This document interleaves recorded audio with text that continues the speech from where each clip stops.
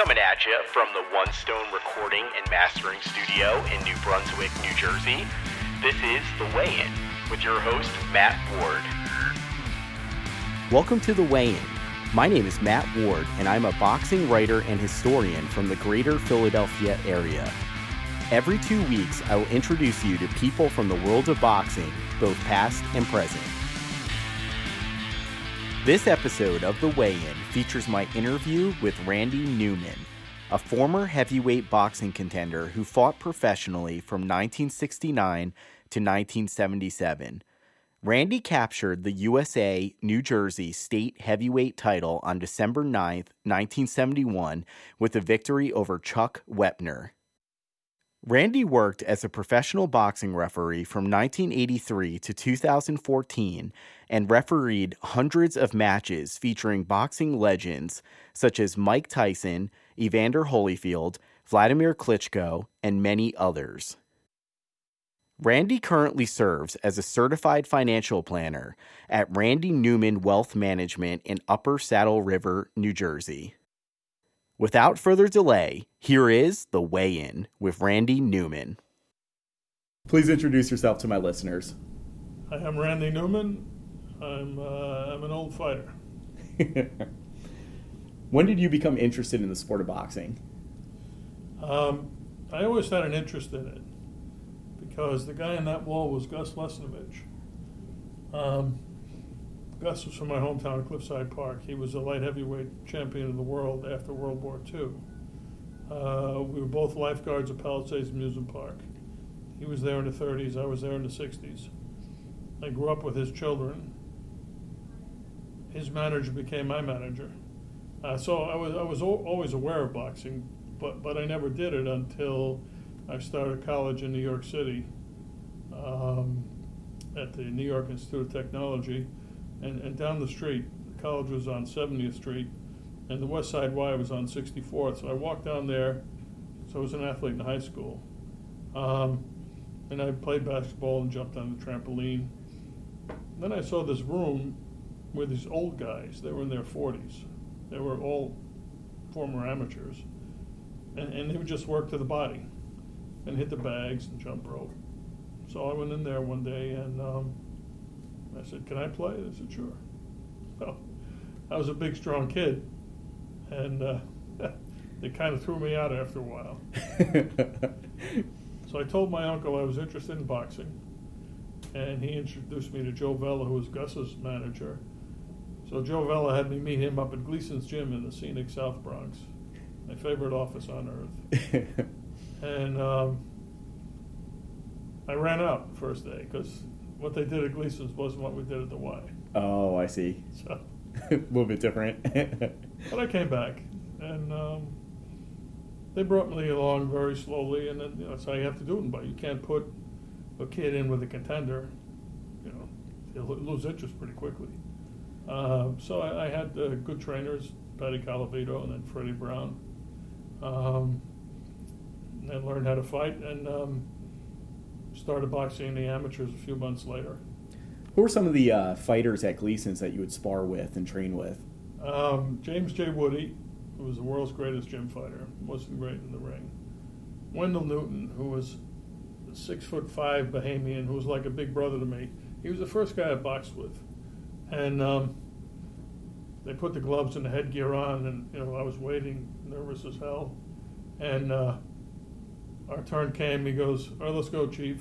So he did a babysitting job, and he basically at one point he was holding my head, and I was throwing these stupid punches. And he just taught me how difficult it was, but he never beat me up or took advantage. Now James J. Woody did. Woody used to kick the crap out of me. Oh. That was in the Bronx. Later on, Gleason's moved down to Manhattan, a block below the Garden.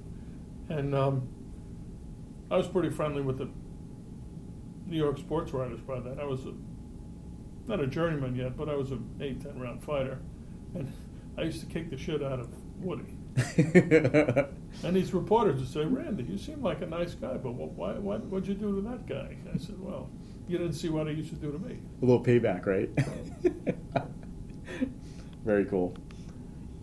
Between 1971 and 1974, you fought a trilogy of fights against another popular New Jersey heavyweight, Chuck Wepner, for the New Jersey heavyweight title. What was the build-up like around these fights? Oh, it was huge. It was Hudson County versus Bergen County, which is a real rivalry. I mean, I got phone calls from some of them late at night, prior to these fights, to tell me it wasn't in my best interest to come to Hudson County. So we had good crowds, we had good fights, and we've become good friends over the years. Who was the crowd more for during the fights? You or Chuck? Well, for him, because I was the kid. He was the old contender. And the first fight we had was in North Bergen, which was Hudson County. Mm-hmm. And it was a small house that had maybe 1,500 people in there. And I would say that was about half and half, because it's not too far from Bergen County. But the second fight was in Jersey City, and that was clearly Chuck's bailiwick. Those were his turf. You fought an impressive 38 professional fights as a heavyweight and squared off against tough opponents such as Jimmy Young, Chuck Wepner, and Jerry Quarry. Looking back on your career, who do you consider the toughest opponent you faced? Quarry or Bobbick.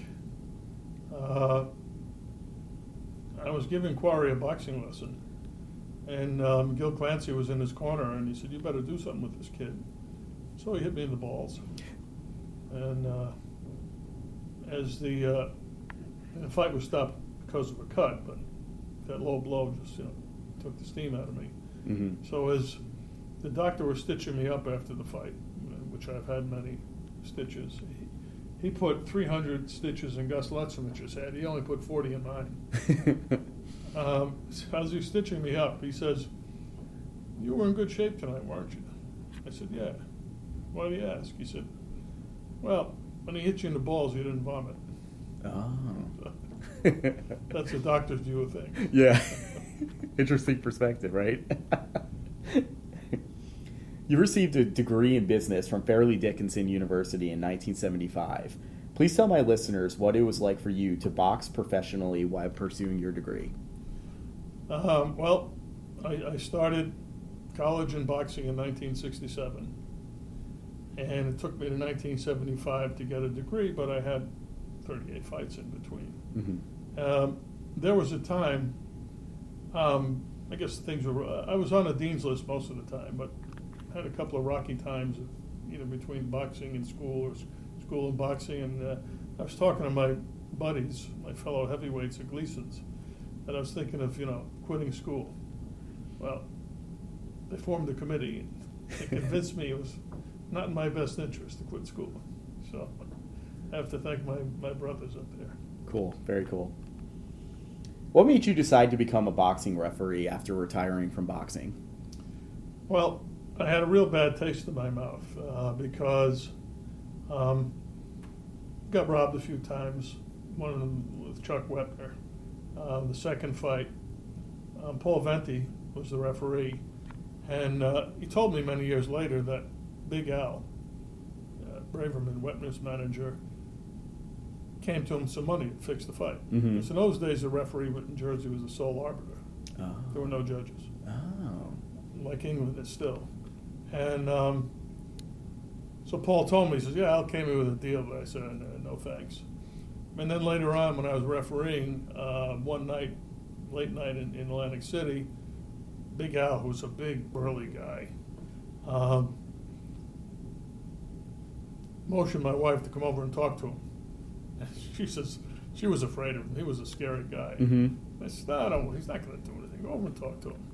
So she sheepishly goes over, and he says, he's eating and talking. He said, "Hey, honey, you know something?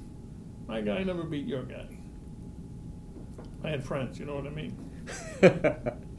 So he got to the referee, which was a lot easier than have to bribe 3 judges. Right. So where was I? You got me off on a tangent. Oh, just what made you decide to become a referee ultimately? So when I finished fighting, there was a lot of things I didn't like about boxing. Corruption's not great, but I love the sport. Mm-hmm. I didn't want to be a flesh peddler. I didn't want to be a trainer. So I said, refereeing looks like fun. So being really a New York fighter, I'm from Jersey, but I fought 13 times in the Garden. And so I called John Condon, who was the president then. I said, John, I want to be a referee. Okay, no problem. He calls the head of the New York Boxing Commission, who was a retired detective. So I said, yeah, sure, just tell him to come down and we'll train him. So in those days, the referees judged as well. Mm-hmm. And the referees will fight and argue, we are the best judges because we're right there and blah, blah, blah, which is a lot of crap, because if you get in a scrap with the corner, how are you going to be a fair judge? Right. If one guy keeps, hitting the guy in the balls and thumbing him, it's hard to be a judge there. But in those days, the referees judged. So they started me as a judge to make sure I knew the red corner from the blue corner. Mm-hmm. And at the time, Henny Youngman was hanging around. He loved boxing. And this was at the Feld Forum in the Garden. And then so I'd see, every time I judged, I'd see Henny and we start talking. And it started on boxing. And then he'd go into his shtick, which I loved. So I wasn't going to criticize him. Like when his wife goes out to the garbage man and he says, please take my wife. So I started judging. I guess I judged half a dozen cards. Then they figured, well, he does know, the blue corner from the red corner. And then I started with 4-round fights and just progressed over time. Cool. From the early 1980s until 2014, you refereed hundreds of professional bouts featuring boxing legends such as Mike Tyson, Evander Holyfield, and Vladimir Klitschko. Out of these hundreds of fights that you refereed, is there a professional bout that you are particularly proud to have officiated? Yeah, the Tyson fight was interesting because he fought Carl the Truth Williams, who was a very good boxer, big, tall guy, strong guy. And Tyson had just knocked out Michael Spinks in the first round in April. I think this was 89. 87 or 89.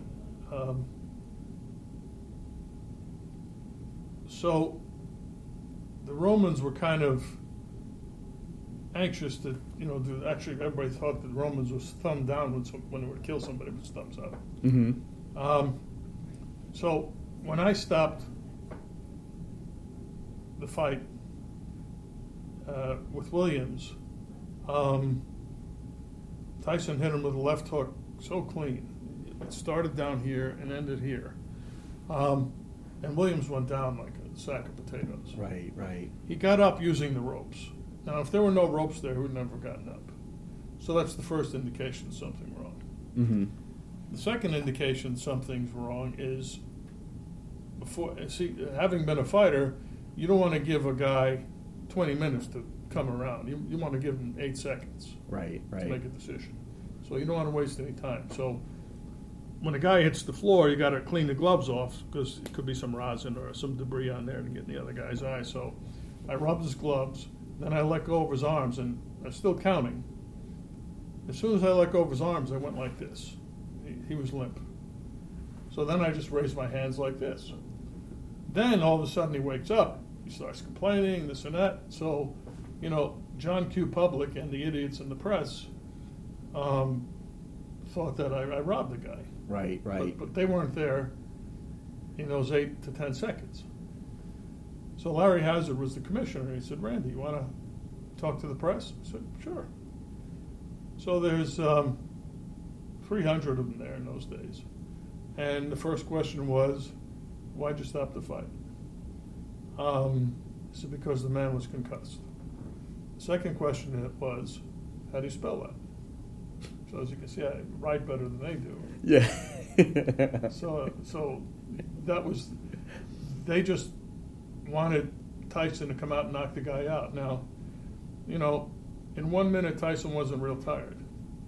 And you really don't want a fresh, brilliant puncher Mike Tyson to have a free shot at a guy who's in a state that he doesn't know where he is. Right. I mean, we have enough problems in boxing. That would have been one. Mm-hmm. So, you know, I took the bullet on that one, but very happy to do it. On November 13th, 2004, you refereed the WBA World Heavyweight title fight between John Ruiz and Andrew Golota at Madison Square Garden. Many boxing fans remember your interaction with Ruiz's trainer Norman Stone. Stone was frustrated with your officiating throughout the bout and made a number of derogatory remarks to you. What ultimately caused you to order that Stone be removed from Ruiz's corner? Right. I got that assignment from Ron Scott Stevens, who was a good boxing man. He used to drive a cab and announce fights. I mean, boxing was his life. And he said, Randy, I'm going to give you that fight, but I'm begging you, no riots. Because when Golota fights, you have riots. Mm-hmm. You had it with Riddick Bowe, and you had it with, had one down in Newark. So I said, oh, that's fine, but you got to listen to you got to do what I tell you here. You're running the show. So I didn't care that he was cursing me and yelling and screaming. But when I brought Ruiz over to tape the glove up, because, you know, the string was hanging off, he did it twice. First time he did it, I came over the second time, and he hands me the tape. Oh, yeah. You know, being a wise guy. Mm-hmm. Well, I'd be an idiot to take the glove, because if anything happened, I mean, who's got the, you know, responsibility? Right. So that's when I just said to Ron Stevens, get him out of here. And I said, get somebody in here and take that glove. So the other second runs up to the ring. I have it on video. It's pretty funny. Yeah. Cursing and yelling. Yep. From him, not from me. Right. You kept your cool the whole time. Yeah.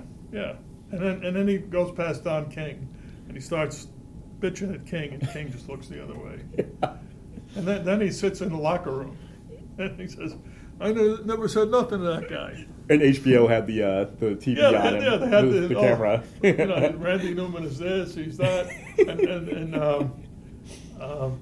who was the announcer? It used to be a Philly sports writer that came to Larry Merchant. Larry Merchant, yeah. He was telling me to go fuck myself or something. And Larry says, oh, that's a good way to get in the good side of a referee. Exactly. that was great commentary by Larry Merchant that night. So, you know, I found out later, or I heard later, that he was a Vietnam guy, and Mm-hmm. he had problems. And I'm sorry for that, but you can't have this kind of behavior in boxing. Right. Did you have the opportunity to speak to him after the fight? No. Well, you know, if you go on YouTube, he got knocked out a few times. Yeah. In Germany, I know one of them. I know the guy knocked him out. He's a tough guy. Right. Did anything like this ever happen to you again as a referee? Well, there was a fight I did in Italy, and I'm trying to remember the judge who remembered the story. We had a good laugh over it. But there was a guy who was doing something like Stone was doing, but it was in Italian, so I don't know what he was saying, but it was really interfering with the bout. So when the bell rang during he came running up, and I grabbed him by the top of his shirt and the back of his pants, and I threw him out of the ring on the floor. So that solved that problem. Yep. That ended that. Are you still an active referee? No. I'm a director of the IBF, and in that I'm also the treasurer. But in my role as a director, I now supervise fights. Oh, okay. Which is a lot of fun. You go there and I'm supervising to make sure that all the rules of the IBF are followed. Mm-hmm. Now the local commission has power over it; they run it. Right. But it's my job to make sure that they do it right. And this is 2017. This is my 50th year of boxing. So I got a little experience. Yes. And, I've settled a few beefs. Part of the supervisory job is to pass the gloves out to the troops. Mm-hmm. Well, the fighters aren't there. The seconds are there. And they come up with all these stories and schemes and all this crap. And I don't want these gloves. I don't want those gloves. What's the matter with that glove? Oh, it's too tight in my fighter's hand. So how do you know he's not here? Right, well, right. I can put my hand in it. Give me the glove. So he gives me the glove. I give it 10 good heavyweight shots. So here, try it on now. Oh, that was much better. Yeah. All I got to do is, match them. Right. They're just always looking to get over on each other. Yeah. So that's just it starts at the weigh-in, goes to the rules meeting, but there's not much they can do there. They can ask questions. But then in the fight, that's when the crap really starts. Mm-hmm. And that's the nature of the sport. Absolutely. You made a cameo as a boxing referee in the HBO television series Boardwalk Empire. Have we seen you in any other television movies or shows? Yeah, I've done commercials over the years. I just ran a short film that I did this morning called The Wedding Bout, where the Jewish bride marries the Italian groom. Mm-hmm. And they have a fight. Max Kellerman is the announcer. Oh.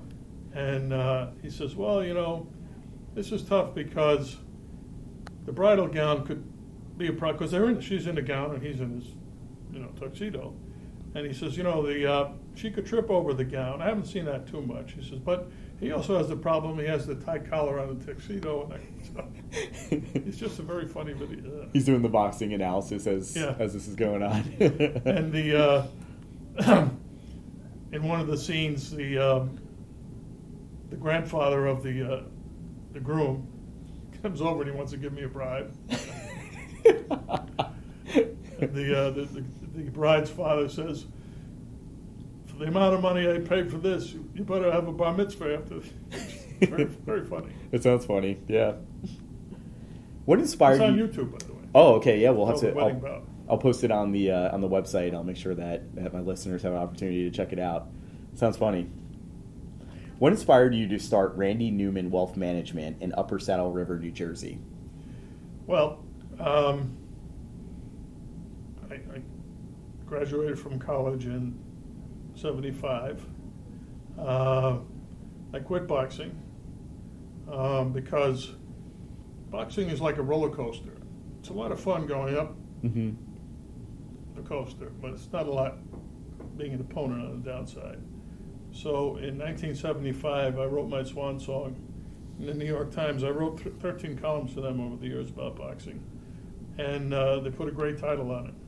A young boxer of 18 became old, tired, and 28.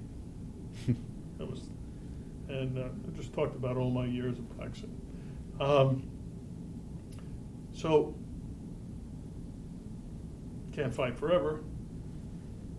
I had a very successful lawyer named Sheldon Leibowitz, who was like a godfather to me. He always gave me great advice. So when he found out I was not fighting anymore, he threw an employment party at his house. And there were these captains of industry there, and one guy was the head of the Garden State National Bank, which was a 38-branch bank in North Jersey. Oh. And after the party, he called me up. I went to meet with him, and he said, how'd you like to be the branch manager in your hometown of Cliffside Park? Sure. So I started in banking as a branch manager. Oh, gotcha. I worked as a teller to learn that business. I worked on the floor. And then when they put me in the branch, they had kind of a watchdog with me because I didn't know what the hell I was doing. But I learned quickly. And while I was there, deposits went way up, defaults went way down, because banking in those days was not, all spreadsheets and all that business. It's looking somebody in the eye and says, is he going to pay me back or not? Right. And I knew the good guys from the bad guys. So that's where I started. And then I got passed over for a raise in my first year. I was making $18,000. How was this? So I'm reading the Wall Street Journal, which I still read page cover to cover today. And it says, financial planners, what they do and what they earn. I said, this is for me. So rather than being a corporate guy, I am more of an entrepreneur. So I quit the bank. I joined an insurance company who paid me a nice salary. And I joined a broker-dealer. Because in those days, the Glass-Steagall law was still around. Mm-hmm. Glass-Steagall was passed after the Great Depression because it was believed in Washington that the banks and the insurance companies and the brokerage colluded to create the crash, which is a lot of crap. Mm-hmm. But the guy who got rid of Glass-Steagall, Sandy's name, he ran Citibank. Sandy Weil. He's the one who said, after he got Glass-Steagall gone, he's the one who said, well, maybe we need it again. So what I did is I joined the bank, stayed there a year and a half, left the bank, joined an insurance company and a broker-dealer, which were two different entities in those days. Right. Now they're all together, but in those days there were two. So I'd go to the life insurance office, and they say, Randy, all those brokers, they're all thieves, they're all commission guys. Oh, they're terrible. Okay, thank you. It's kind of like going to a corner and hearing out the other corner. So then I go to the brokerage house, and they say, oh, those insurance guys, they're all bandits. So I carried the message back and forth. So I learned this business from the bottom up. And then worked with those two companies for several years, and then I said, I'm an independent guy, so left those companies and started Randy Neumann and Associates. Now it's Randy Neumann Wealth Management. Cool. What types of services do you offer your clients? Well, at the center of it is financial planning, mm-hmm. which is cash flow. Now, a lot of people in my business don't bother with it because it's a lot of work. But cash flow is kind of like the heart and circulatory system of the financial body. Mm-hmm. If you go to a doctor and they don't begin your workup with, heart rate and blood pressure, maybe you want to get another doctor. So in this business, when you learn somebody's cash flow, what do you earn, what do you spend, when do you want to retire, how much do you have invested, and then we can just calculate, well, if you keep earning and spending as you are now and investing as you are now, you'll have sufficient assets when you retire at, let's say, age 65, or you won't. So, we give people compasses, and just redo it every year, and it's a valuable service. Yes, very much so. Is there anything else you would like to say to my listeners? Well, as I send out on the internet and in any punchline I can, keep punching. That's the boxer's mantra. They can do it when they're unconscious. Very well said, Randy. Thank you very much for sitting down with me this afternoon. Thank you, sir. You can learn more about Randy Neumann via a series of links to websites such as boxrec.com in the notes section of this episode. As we discussed earlier in the episode and in the interview, Randy currently serves as a certified financial planner at Randy Neumann Wealth Management in Upper Saddle River, New Jersey. And now, our executive producer, Peter Lloyd, will tell you more about our next episode. Thank you, MW. The next episode of The Weigh-In will air on March 15th and will feature Matt's interview with professional ring announcer, voice talent, and writer Steve Peacock. For the past 3 years, Steve has been the announcer for Global Proving Ground and Fight Club Champion, and during that time, he has also announced several USA boxing sanctioned tournaments and combat sports events for promoters including Dead Serious MMA, Cage Fury Fighting Championships, and World Class Kickboxing Championships. You can listen to the Weigh-In podcast on both SoundCloud and iTunes. If you listen to the show on iTunes, please leave us a rating. This will help other listeners find the show. If you would like to contact the weigh-in staff, you can reach us through social media and email. Our contact information is posted in the notes section of the episode. We love to hear from our listeners. That does it for the third episode of The Weigh-In. The Weigh-In is brought to you by One Stone Recording and Mastering in New Brunswick, New Jersey. Check out One Stone Recording and Mastering for all of your mixing and mastering needs. Go to onestonerecording.com/theweighin and receive 10% off your first session. Special thanks to Randy Neumann and you, the listeners, for being a part of our third episode. You can now be like our friend JP Favera and support the Weigh-In podcast on Patreon. You can support us for as little as $1 a month. Your pledge will go directly towards travel expenses and studio fees. Thank you again, JP, for being a part of our team. I hope the weather in Florida is great. Until next time, I'm Matt Ward, and this is The Weigh-In.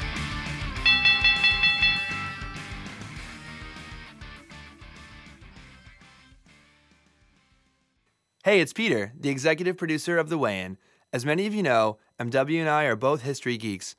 When we're not talking about boxing or planning the next episode of The Weigh-In, we enjoy getting our New Jersey history fix at Garden State Legacy. This quarterly online magazine gives readers an in-depth look at the people, places, and events that help to shape our home state's rich history.